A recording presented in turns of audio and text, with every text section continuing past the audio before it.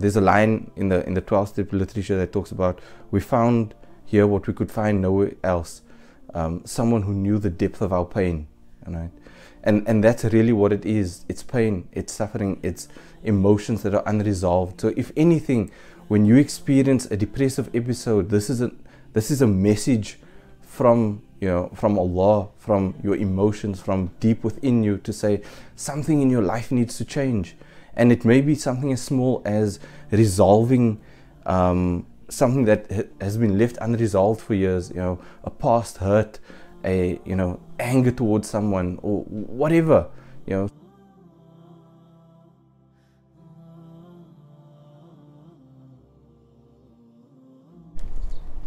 As promised, we're visiting today life coach, sex addiction specialist, process addiction specialist, Ridwan Hanika, and we'll be interviewing him today and to discuss the issue of depression. Come and join me. Assalamu alaikum wa rahmatullahi wa barakatuh. I'm Ridwan Hanika. I'm a life coach, keynote speaker, and sex addiction specialist. So, depression, it turns intelligent, kind people into zombies who can't wash a dish or change their socks. It affects the ability to think clearly, to feel anything, to ascribe value to your lifelong passions. Your relative good fortune, it scoops out your normal healthy ability to cope with bad days and bad news and replaces it with an unrecognizable sludge that finds no pleasure, no delight, no point in anything. You alienate your friends because you can't comfort yourself socially. You risk your job because you can't concentrate. You live in moderate squalor because you have no energy to stand up, let alone take out the garbage. You become pathetic and you know it, and you have no capacity to stop this downward plunge, this downward spiral. You have no perspective, no emotional reserves, no faith that it will get better, so you feel guilty and ashamed of your inability to deal with life like a regular human being, which exacerbates the depression and the isolation. So that's just something I found online that I really related to it. I struggle with depression I have struggled with depression for a long time, and it's something I've been working through, and I think it's an especially important topic for us to talk about. In terms of what it is, it in many ways can be understood as a mood disorder. If you think about the best way to talk about this, really to identify some of the symptoms, right? So that listlessness, that lack of energy, the lack of interest in life, the inability to experience joy, feeling lethargic, sleeping excessively, mood fluctuations, because depression can tie into bipolar, where there's mania and depression. So days when you feel just amazing, and then days where you feel like terrible, you know. And it doesn't mean that you're going to feel amazing on top of the world. There are stages or degrees of, you know, bipolar. Then it affects your eating as well. Some people comfort eat because it feels so terrible, and so you comfort eat, you binge eat, and then there are people who just like lose their appetites completely. There are feelings of guilt and shame, you know, like I read out earlier. Self-esteem crashing is another big one. A lack of personal care and personal hygiene it's just so super important, because with that listlessness, with that, you know, why should I get out of bed in the morning question, there were times when, for me, a win for the day would be to get out of bed before 12. That was just like, oh my God, I won today, I got out of bed, you know. Showering and brushing my teeth was just like an additional win, you know. But that's how bad it can get, and it can get even worse than that, you know. It can be coupled with suicidal thoughts. There's just a whole, you know, array of things that go with it. It's a very complex disease. There's no, you know, one identifiable source for, you know, what causes it or anything like that. There's lots of aspects to it, you know. Another side effect is like a drop in your libido or your sex drive, you know. And this isn't, you have to understand that these aren't universal and globally true for everybody. You may experience varying degrees of this.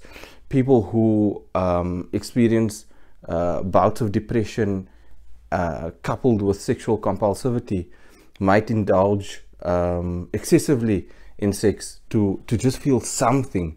Because when you're depressed, you feel numb. It's hard to feel joy. It's hard to feel hurt. It's hard to feel anything. There are biochemical imbalances. So in some cases, depression has to be treated with medication.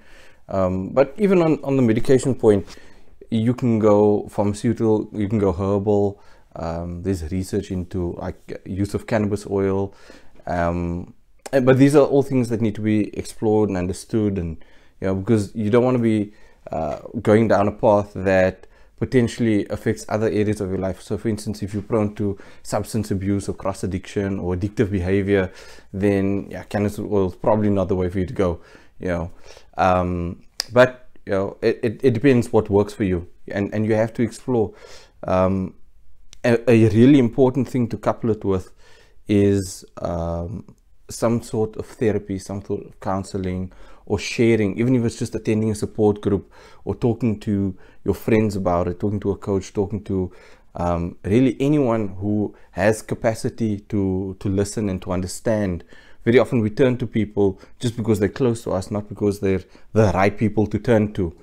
And that's an important distinction to make, especially when it comes to turn to family, because they treat it like, oh, it's something you can just get over, or they'll try and say things that are motivating. They'll send you internet memes on how you can do anything and be anyone and achieve all you set your mind to, and it's insane, because that's not what you're feeling in that moment. You're so down in the dumps.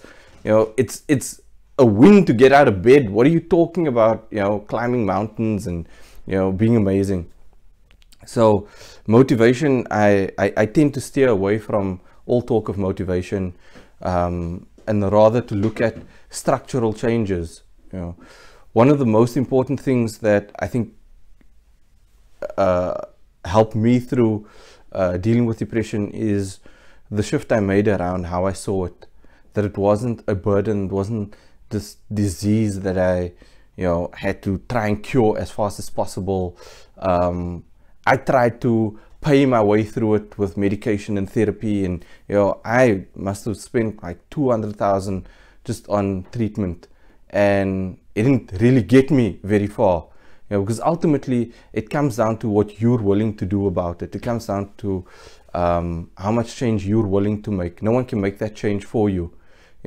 So the first change I made was to view it as a gift.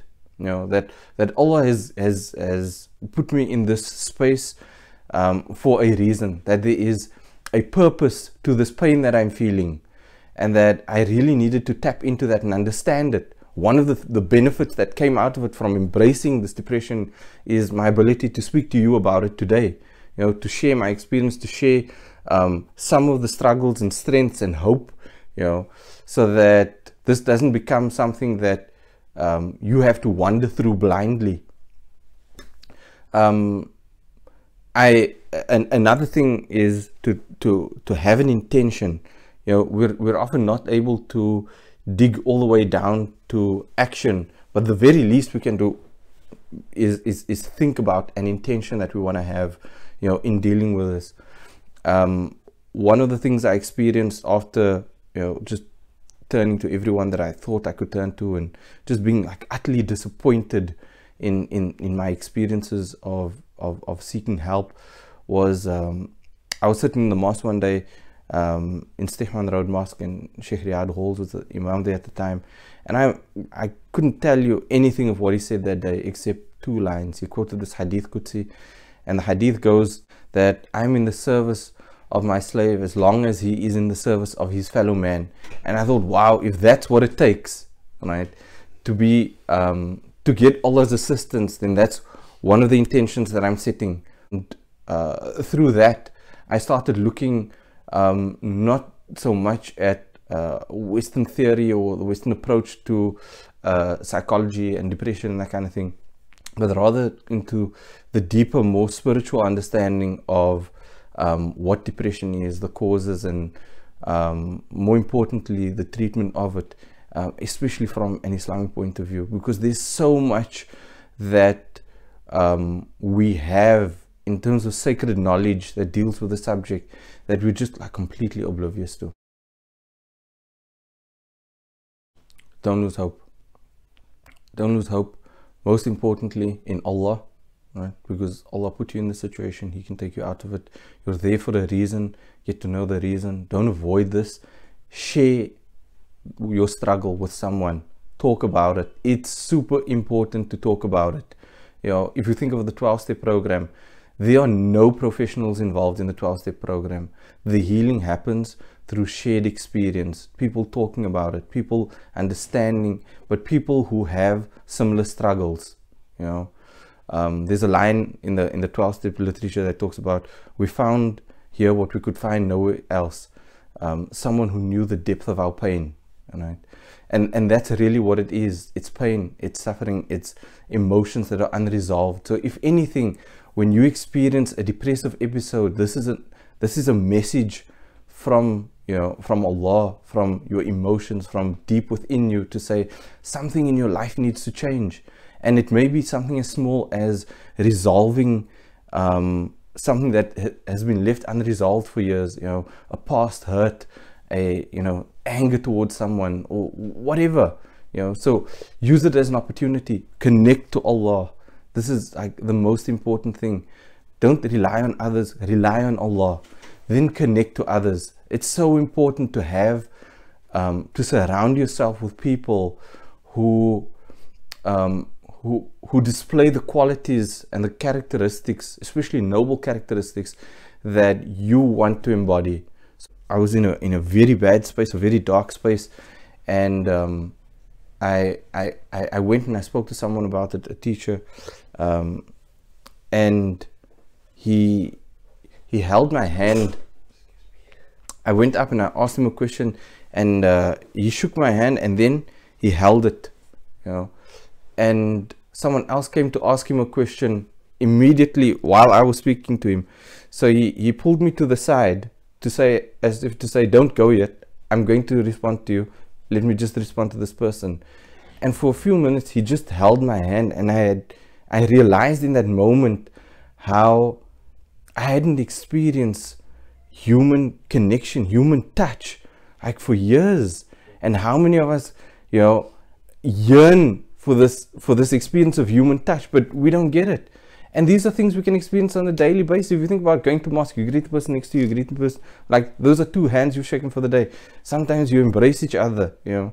And this is the importance of surrounding yourself with people who understand the nature of the journey and who can support you in it. People who have good thought of Allah, because when you're in that dark space and you think, you know, like, why has Allah done this to me? Is there even any hope? What is the point?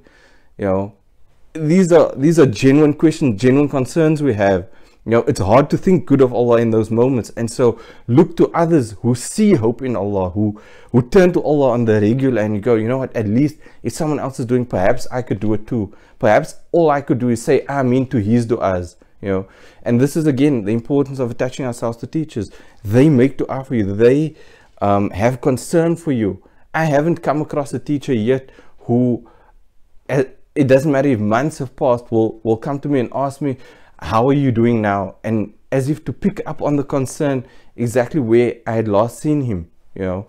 And so in their concern, there's dua, there is mahabba, there's love in that, there's connection. So connect to people, and again, share. Don't hide it.